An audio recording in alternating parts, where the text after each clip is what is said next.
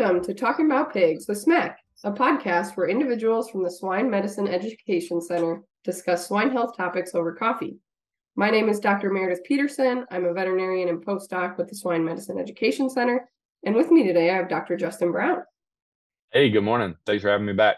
Of course. Thanks for being here. Do you mind doing a quick introduction for those who may not have heard you before?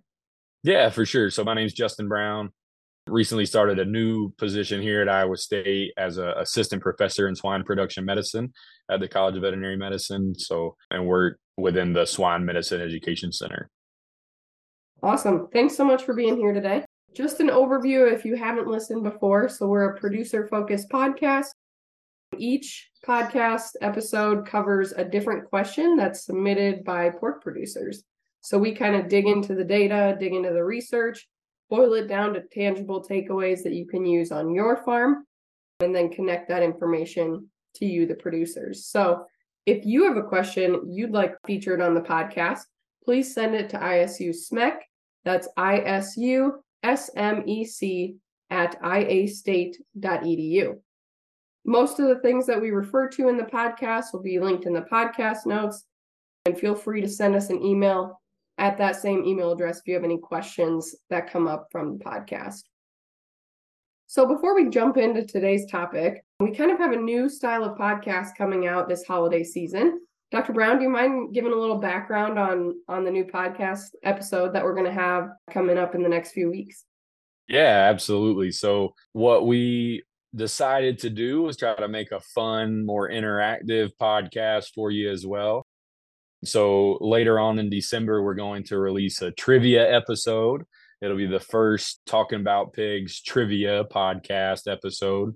And so it'll be 10 questions that are asked of a group. We recorded it live and the group wrote down their answers. We go around the room, read those answers and score those, and then crown a winner at the end of the episode. So hopefully as you're driving for the holiday season or hanging out with family, you can pull up the podcast, play a little game of trivia with us there.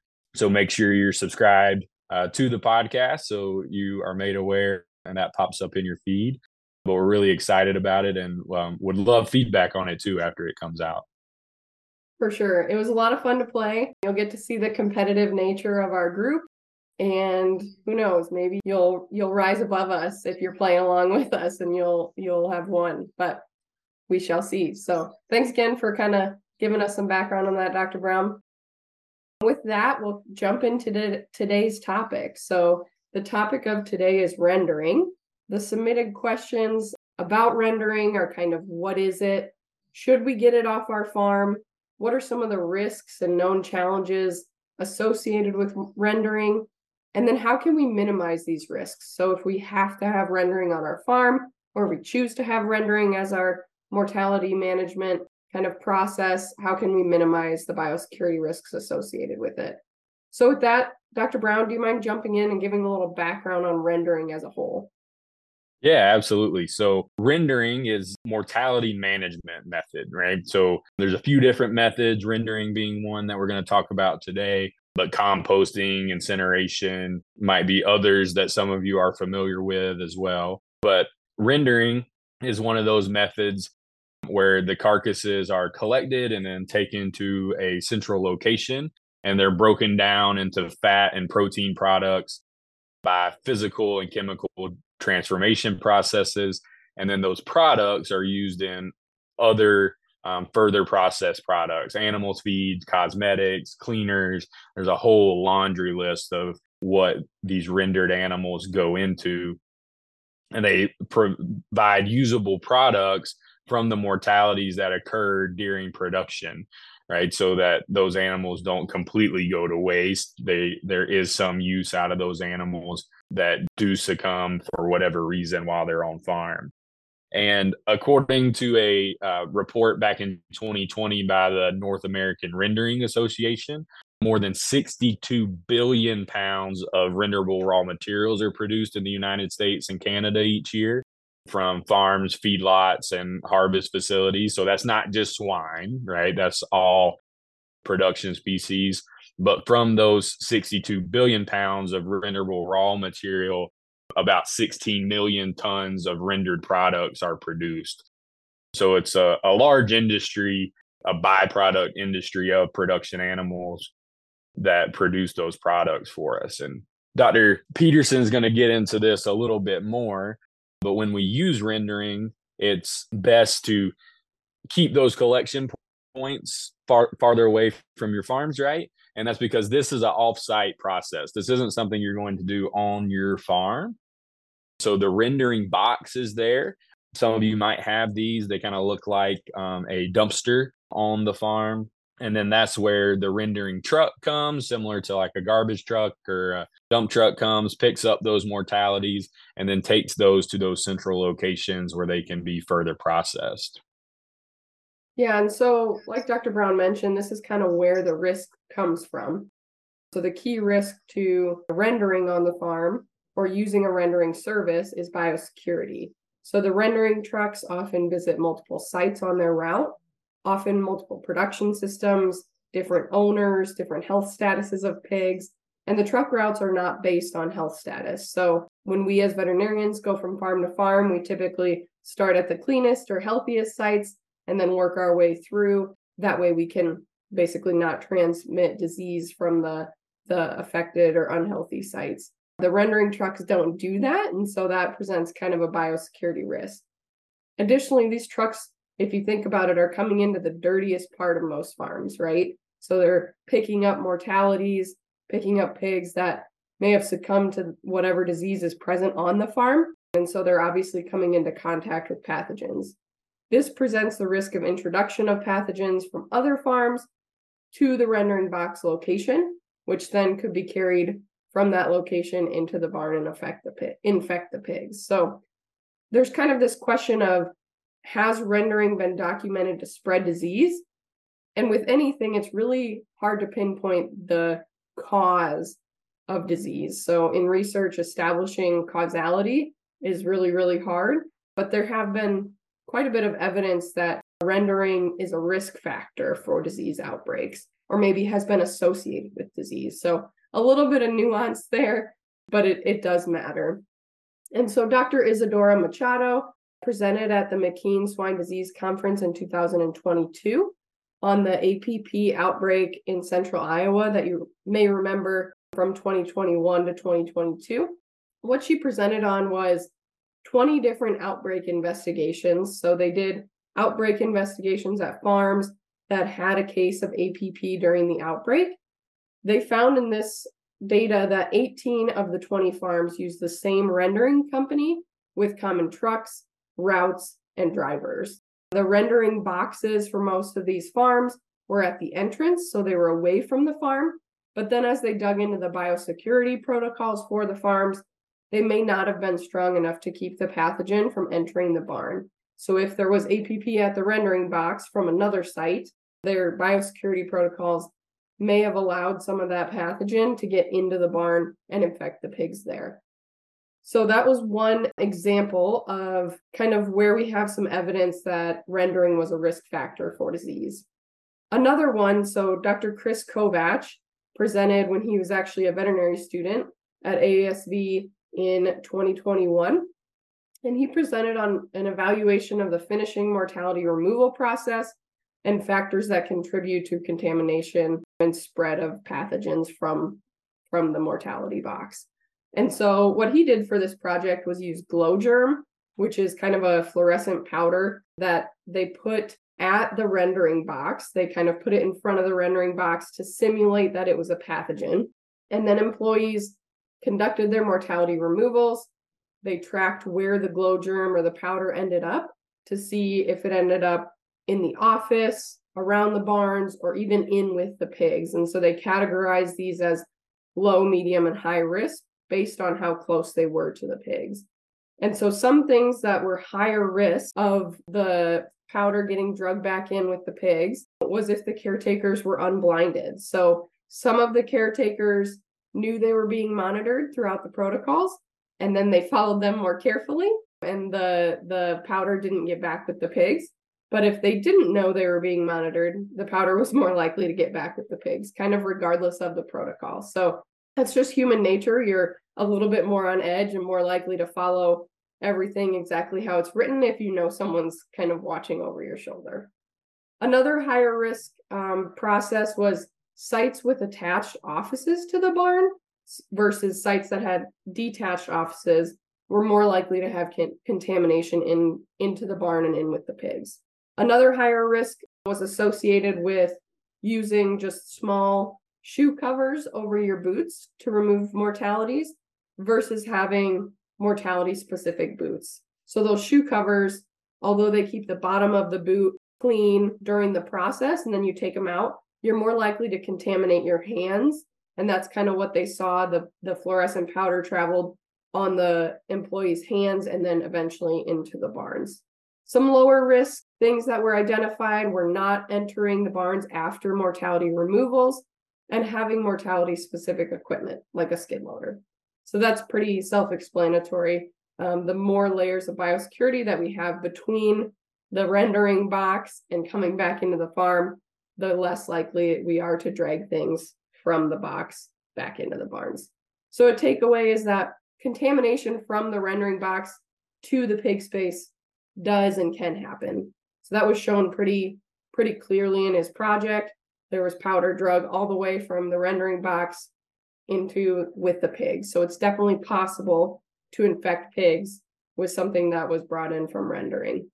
But we also know that biosecurity works. So when the employees followed the protocols to a T, and there were several steps in place, like having specific boots, not re-entering the barn after removing mortalities, that tended to work and really decrease the risk of dragging that back.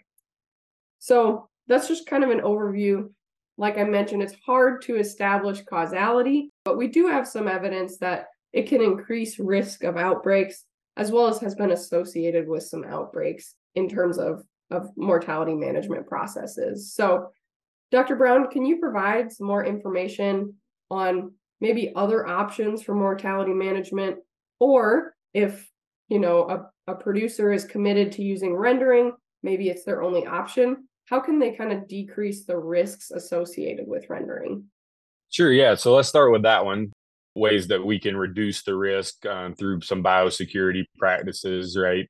So in 2023 at the American Association of Swine Vets Conference, Dr. Mary Buttrell gave a practice tip presentation on how they've helped reduce some of these risks from rendering in her time at Smithfield. So kind of some of the things we've already mentioned, right? Just basic standard operating procedures of having those rendering boxes as far from the barns as possible so that that truck doesn't come any closer to the barn than is necessary, that you make mortality removal the last task of the day. So as you're done at the site, you don't have to come back in. And so you mitigate that risk of bringing a pathogen back into the site if you're doing mortality management there kind of in the middle of the day amongst other tasks. Like you mentioned, Dr. Peterson, having designated coveralls and boots that are specific for mortality management, washing and disinfecting tractors between trips to the rendering box or whatever equipment is used to haul those mortalities from the barn to that rendering box. Just some way to knock down that pathogen load that's there so you don't bring that back to the farm. And then kind of approaching it from like a clean, dirty line too, so that you always approach the rendering box from the farm side and you don't walk around to the other side where the rendering truck has been and something might have fallen off the truck and maybe there's a higher pathogen load on that side of the box. And so always approaching it from that side that's closest to the farm, if possible, to try to mitigate that spread. And then overall, just limiting contact with the rendering box, right? So like we talked about, doing those mortality management practices at the end of the day, but also just only doing it once a day versus if I have to take multiple trips out to the rendering box or by the rendering box, every time you add a trip, that's going to increase your risk to the farm, right? So trying to mitigate those. Some other things they did at the sow farm level, they added some infrastructure there in terms of what they deemed dead docks. So they're enclosed areas where the mortalities can be placed. And then the tractors that haul those never come in contact directly with the farm. They take the mortality directly to the rendering box. So again, mitigating that spread. Can also have refrigerated rendering boxes, so mortalities can be kept longer and hold a larger capacity of mortalities. So you have fewer trips from the renderer coming to your site, again, decreasing those risk events, the number of those events. And so in this instance, they use the 22-foot roller dumpster that the rendering truck picks up and replaces when full. And that 22-foot dumpster can hold 12 tons of product. So again, really decreasing the amount of times the renderer has to come to the site. The mortalities get dumped into the box from the top using the tractor, and then the boxes are removed from the off-farm side. These also eliminate wildlife and the scavenging risk. So when you have a open top rendering box, right, you can get all sorts of different wildlife that come and get a free meal, but then they can also spread whatever pathogens might be there potentially. So by having a covered area where they can't get, helps mitigate that risk. So some notes from this though, that Dr. Bottrell made: a lot of high input costs at the producer level, right, to make these infrastructure changes. And so the rendering company really has to value the product quality, and the company has some input on the cost of equipment to remove or move the roller dumpsters. So those would be some conversations you would want to have with your rendering company if that's some advancements that you'd like to make on your site. You mentioned two other mortality management options, Dr. Peterson, and we talked about those a little bit too. Composting, which is becoming very common on farms, right? Incineration and burial would probably be the main three other management options.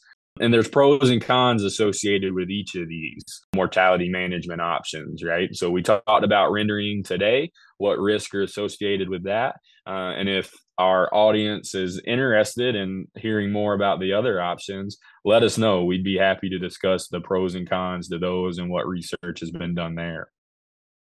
For sure. Thanks for covering that. And I think it's a good point. There are other options. Rendering does present some biosecurity risk, but we're not here to just condemn rendering, right? So there's pros and cons with any sort of mortality management. So it's just kind of figuring out the ways to reduce the risk associated with whatever method you plan to use. And so in summary, there is biosecurity risk associated with rendering, but we know that biosecurity protocols worked if they're followed correctly. And so it's really important that the protocols are, one, strong enough to keep a pathogen from coming from the rendering box to the barn, and two, that they're being followed so that that doesn't happen. There are some ways to reduce risk if you use rendering or choose to use rendering, and that's strict biosecurity around mortality removals, limit rendering truck visits, making sure that rendering box is as far away from the barns as possible, so right at the entrance of the farm. There's potential for improved infrastructure, like Dr. Brown talked about that case that Dr. Bottrell discussed at AASV. And then there's also different mortality management methods if you feel like rendering isn't the right choice for your farm. And so that's kind of everything we had packaged for you in terms of rendering today. As I mentioned, most of the resources and summaries can be found in the podcast notes associated with the podcast. If you have any trouble accessing any of these notes, or if you have questions, or if you have a question you'd like focused on the podcast, please email us at ISUSMEC, that's ISUSMEC @iastate.edu. Thanks again, Dr. Brown, for joining today. Thanks for having me. It's been fun. For sure. Please share, subscribe, and watch for our next episode. Stay tuned for the holiday trivia episode that we talked about at the beginning of the podcast. And then we'll have more episodes coming monthly in the new year. We'll answer more swine health topics and continue to get more information to you, the swine producers. So hope you have a great day and week, and thanks for tuning in. Awesome. Thanks, everybody. A special thank you to Iowa Pork Producers Association for making this podcast possible through their sponsorship.